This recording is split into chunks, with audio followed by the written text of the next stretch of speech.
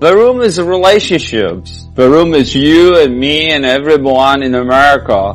What are you talking about? The room is different cookie cutter from Hollywood.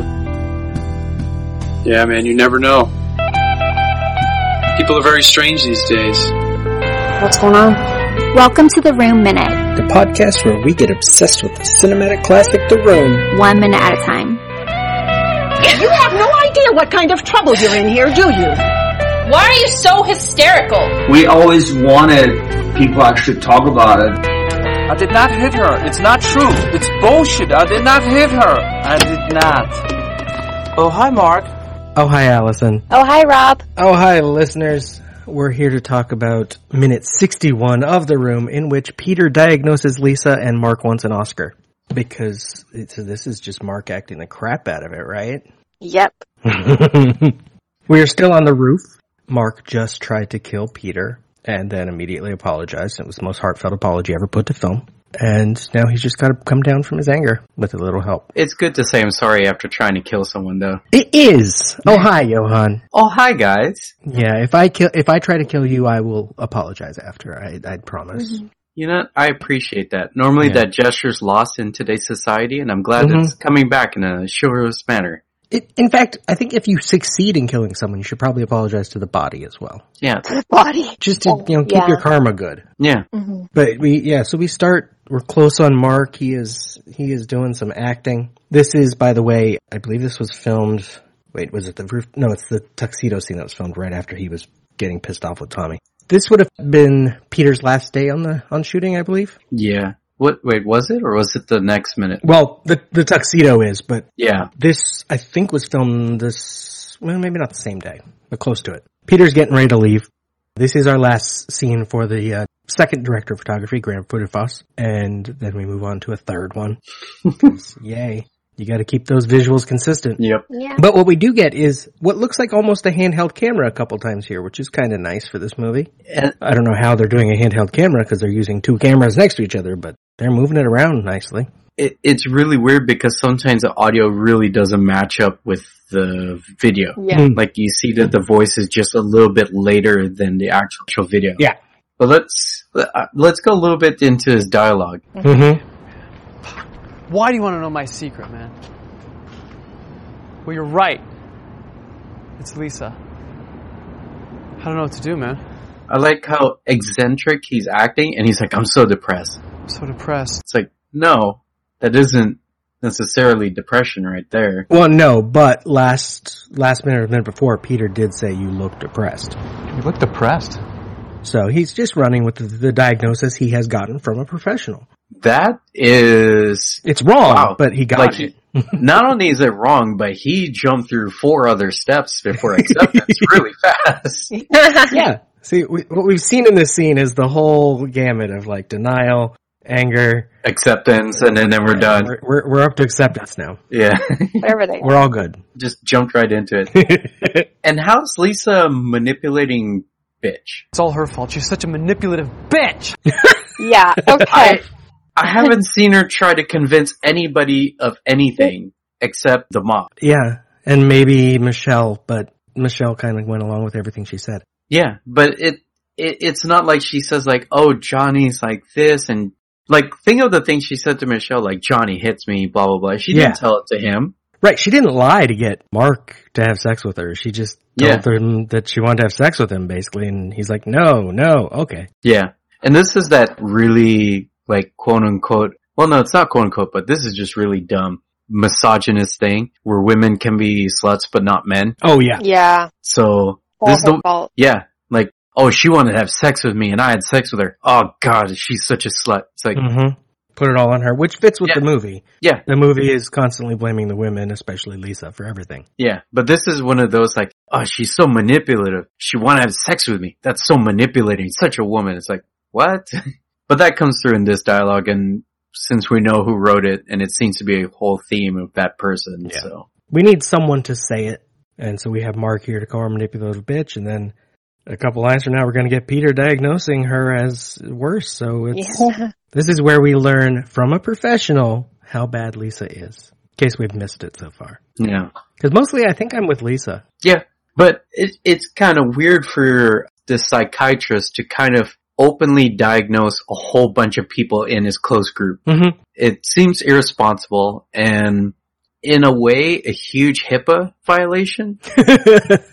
Yeah, totally. Because he's basically stating what he thinks that the person is like to the open to other people. Yeah. And since he is a psychiatrist, this is a diagnosis. Yeah. So it's not like you're in a group of friends and go like, do you have that cancer checked out? It's like, what the? Right. Yeah, like imagine, like, just at the beginning of the scene, Mark's like, you want to put me on the clock? What, man, you want to put me on the clock? Imagine this is an actual session and, like, this is official. He's talking to Mark as if he's a patient. Mm-hmm. He still can't say this stuff about Lisa like he does. No, he can't. He can force Mark into coming to, like, his own idea of who Lisa is and stuff, but She's a sociopath. She only cares about herself. She can't love anyone. he shouldn't be calling her a sociopath. Yes. No.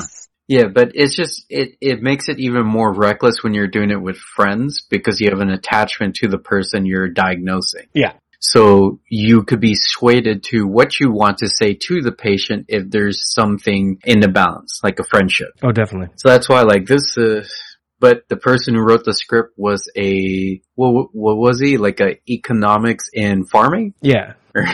Yeah. So, I mean. Well, and it's interesting also that, like, Peter says, like, How the hell did you let this happen? Mark gets a masterful delivery on the fuck, which is great. No, that was actually good. But Peter says, You know this is going to ruin your friendship with Johnny. but he doesn't, it's like Peter doesn't consider the fact that this conversation can ruin his friendship with Johnny, or his friendship with Mark, or with Lisa. Cause it could have ended with Johnny cause he's not telling Johnny. It could end with Lisa because he's telling Lisa other stuff and he's invited to their party. Yeah. Well, it's somebody else, but Although, it's him. maybe that's why Peter never shows up again, as he realizes he has just burnt all those bridges and he has to go. And it's a huge conflict of interest, yeah. Yeah. But, it's really weird to have this guy deliver these lines in such a way. Well, and it's a deliberate choice by the writing.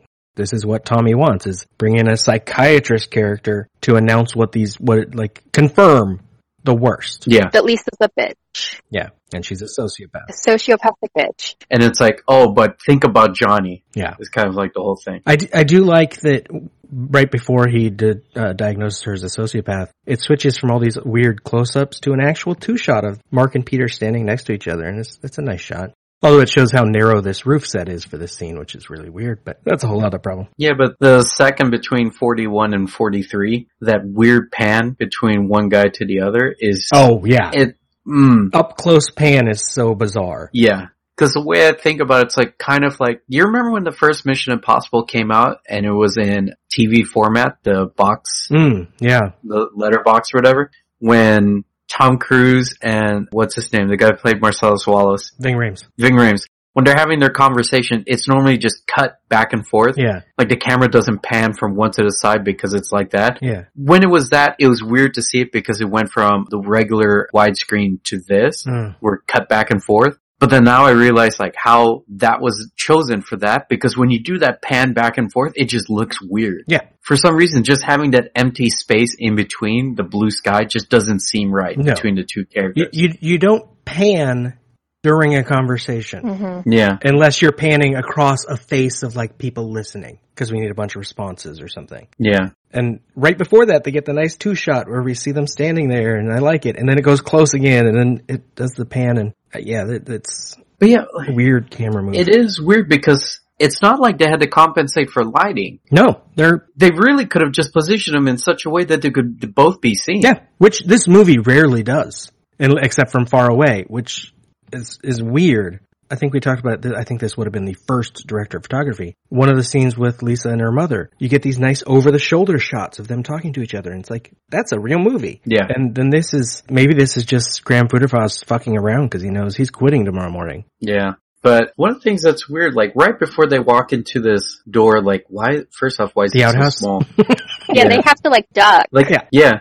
I mean, they built this. They could have made it taller. Yes, they could have. They had multiple people hit their head on that thing. Yeah, I'm not surprised. But in this angle right here, you have a wide shot of the background. Why couldn't you have them talking there?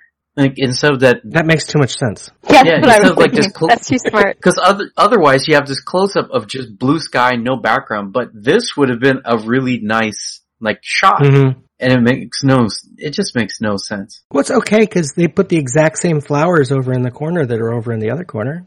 So it's Yeah, fine. they just keep moving that potted flower everywhere. They don't even rearrange them. No. It's the same flowers in the same position. Yeah. It's great. And I think you can get these at like Rite Aid for like $7.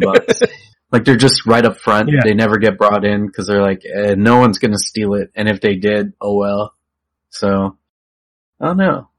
But then we learn also what a sociopath is, She only cares about herself. She can't love anyone. which It's a I'm not big sure is actually claim. technically true of a sociopath, but might be true of Lisa. Alright, I just looked it up online. A person with a personality disorder manifesting itself in extreme antisocial attitudes and behavior and a lack of conscience. Okay. But I wouldn't consider her antisocial. No. Now, you could say she is interacting with Mark in some sort of sociopathic way. That doesn't necessarily make her a sociopath. Wouldn't that make her a narcissist? Well, I think everyone in this movie is a narcissist. Yeah. Except maybe Denny. See, because narcissists have an excessive or erotic interest in oneself and one's physical appearance. Maybe. There's definitely some narcissism because, like, she's just, I think it's in a couple scenes we get her talking about what she's going to do. what I want to do, and that's it. I need more from life than what Johnny can give me. Suddenly my eyes are wide open and I can see everything so clearly. I want it all. You have to take as much as you can. You have to live. Don't worry about me. I have everything covered. Yeah. So she's definitely very, like, focused on her needs over everyone else. Doesn't everybody look out for number one? Don't I deserve the best? I don't know if it necessarily comes down to appearance with the narcissism, but for her. Okay, so, yeah, doesn't seem like it falls in line with narcissists. I mean, generally what Lisa is doing isn't necessarily a personality disorder. It would just be a bitch move. Oh, yeah. That's all it is. It's not something that you diagnose. These are just people acting like jerks. Right. And if you edited it differently so that we are on her side a little more, she's not even being that bad as that. She's in a bad situation she's having trouble getting out of, so she forces it by having the affair. Yes. Which you've seen on like Melrose Place, etc. It's not excessively bad and it's not overwhelmingly destructive to around you, but it's self-destructive in a way. Right. Which you have movies that are from the perspective of that character that is doing that self-destructive thing because it's the only way they can escape. Yeah. And you favor that. In this case, the movie is not from her perspective, so we aren't allowed to be on her side. Yeah, because it could be like one of those 7-year itch things in her case. Yeah. Which is actually a good movie. Yeah. And how they've been together 5 or 7 years, so yeah, it fits. Yeah. So she's having the 7-year itch. Well, and she's having, cold feet because they're gonna get married in a month. Yeah. So that could definitely be it too. It's just like she needs to sabotage that. Yeah. Oh my god, I'm gonna be locked in with this guy. And he's a vampire. She already lives in this tiny apartment with him. She doesn't want to be stuck there forever. She doesn't leave, does she? No. She doesn't have a job that we know of. Well, she has a job. It's just not going well. Oh, what is her job? She works in computers and she works apparently from home. What? But she doesn't have a lot of clients. What is that? We don't know. Yeah, no, like, how do you work in... That's more than we know about Mark, though. We know he is busy in a car. I assumed that he was like some sort of handyman. Oh, that'd be interesting. Or just a Canadian trendsetter with all the denim. But you can't work in computers unless you're IT. Like, it just doesn't, none of these jobs ever make any sense. No. The only ones that do is the person who runs a flower shop. Like, that one's the one that made most sense. Yeah, that's a job. We'll see a coffee shop soon. But it's just like, that is a job. Yeah. We don't, like, even Johnny, we know he works in a bank. We don't know what he does. And he writes software somehow. Oh, I think he has ideas. We don't know that his involve computers at all. Yeah. We just know he had ideas that they used and it made them money. Yeah. We don't know what those ideas were. And they didn't promote him. Alright. and we know Mike is a college student and we know Denny. Actually, the movie doesn't tell us Denny's a student, does it? No. Oh no, Lisa does. She said they're paying for his classes. Yeah. So we know they're college students, but and Peter is a psychiatrist. So literally the only person where we might have a specific idea of what he does as a job in this minute, we are seeing him do it badly. Yeah, throwing around terms. Yeah. Well, and a drug dealer. That's about it. Oh yeah, Chris R. Yeah. Of course. That's the only real jobs. But he's going to jail, so he's gone. Is he though? It looks like they did a catch and release. Well, I've avoided talking about specifics as much as I can now, but the supposed original script that you can find online, that's clearly fake, suggests that they didn't take him anywhere. Johnny just fed on him once they got him downstairs. That makes more sense. And I'm like, yeah, that works. Drank his blood and buried him someplace. Yeah. Yeah. Okay. Peter is right, though, that Sometimes life can get complicated, and you've got to be responsible. he does have one good line there. Yeah. But then we get to leave the roof again once they go in the outhouse. We get an establishing shot of Grace Cathedral again. I think it's the third or fourth time they've used that one. Yeah. And then we'd cut to Johnny on the phone talking to someone. But honestly, why do they keep cutting to certain scenes? Someone should have stopped some of this. I don't even know what scenes you mean, and that's funny. Or I mean, like because, some shots. Why do they cut? Why do they do things? Yeah, like why this cathedral? They want to establish that this is set in San Francisco. I don't know why it's set in San Francisco. A real movie uses establishing shots, but usually establishing shots are to establish the location of the next scene. Yes, but yeah, the next scene's in the apartment. Yeah, but see, okay, but we're still in the same place. Like we've never left the city. No, and oddly enough, I've seen way more Rice-A-Roni commercials that did not have to establish San Francisco as much as this movie. Well, at least this shot, there's no no trolley car going by. Not in this one, but I know in a couple of minutes we do have one. We get him. He thought a serious movie had establishing shots of the location, but what movies has he been watching? Right. You establish the location specifically, not broadly. We don't need to know it's San Francisco. It's been San Francisco, like, as you say, the whole time. There aren't a lot of times where we establish the Church of Notre Dame in the Hunchback of Notre Dame. Like, you already know, they're like, cool, people know it's in Notre Dame. We don't need to show the whole entire building every time. Right. And this one, it's like, guess what? We're now in San Francisco. And even better, they don't live anywhere near Grace Cathedral, and he doesn't work anywhere near Grace Cathedral. No, the wedding doesn't seem to be there. They're not, like, doing, like, a rehearsal there. That's why it's weird. Maybe that's why he put this particular establishing shot in this, before this scene, is he wants them to get us thinking about church before they start talking about the wedding again. But, I mean, that's not good, but at least it has a weird sort of sense. I don't know. It's better than when he uses the Full House, the painted ladies, because those have nothing to do with this movie. At least the church might suggest something. Or the opening shot was in front of this church with him going on the trolley car by. But now he's not even there. Yeah, I guess. He's at home talking. I guess he's talking to the church. Yeah. And he says, "Oh, thank you." And the minute ends. So, okay. We don't know what he was talking about or if he was. He might just be testing out the phone. Yeah. Oh, yeah. That's like one of my pet peeves to a lot of, you know what? I've only seen it in old movies, but not so much in new movies, where someone is hanging up the phone to start a scene. Oh, yeah. I hate it. It's like, you can't just be sitting there, even though they've done that many times in this movie. Yes, you can just not be on the phone because it has nothing to do with the entire scene.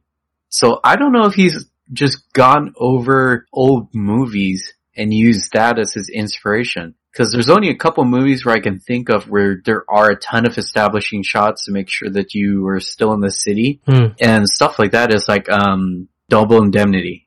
Which is a good movie. Yeah. But it seems like he might be drawing from a lot of these old great films. And he's doing that. I want to go back. One movie we know he really likes is Rebel Without a Cause. I should watch it again and see if it has a lot of weird establishing shots. The Griffith Observatory. Right, but they're going to the Griffith Observatory, so it makes sense. Yes. I'm wondering if you get an establishing shot of a location that isn't where the scene is taking place. That is true. Because you don't do that. I can't think of a movie or a TV show that does that.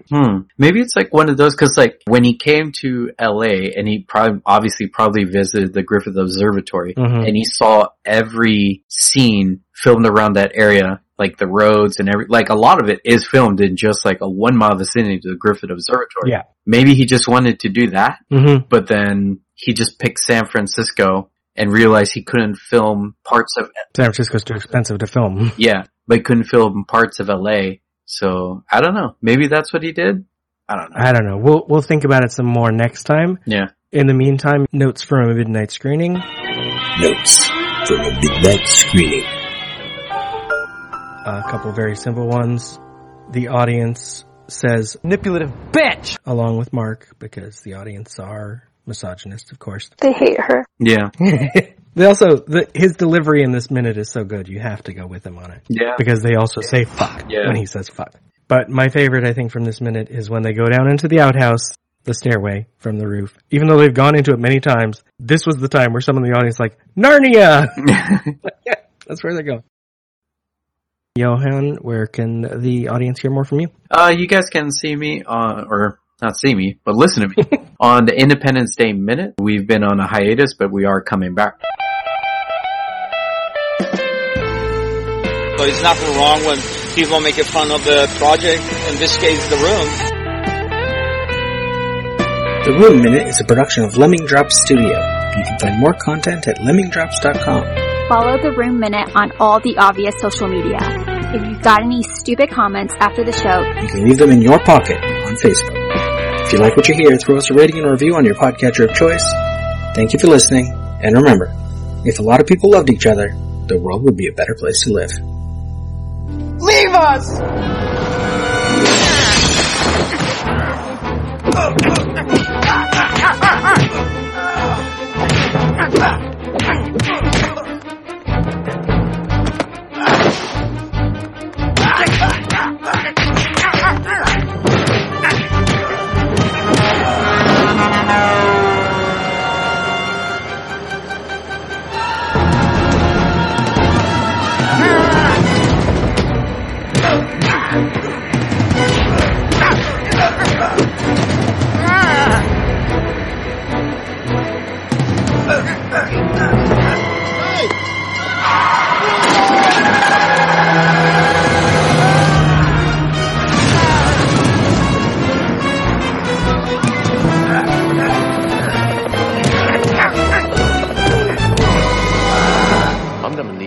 Friday. Ugh, is that going to give us enough time to cross-check the...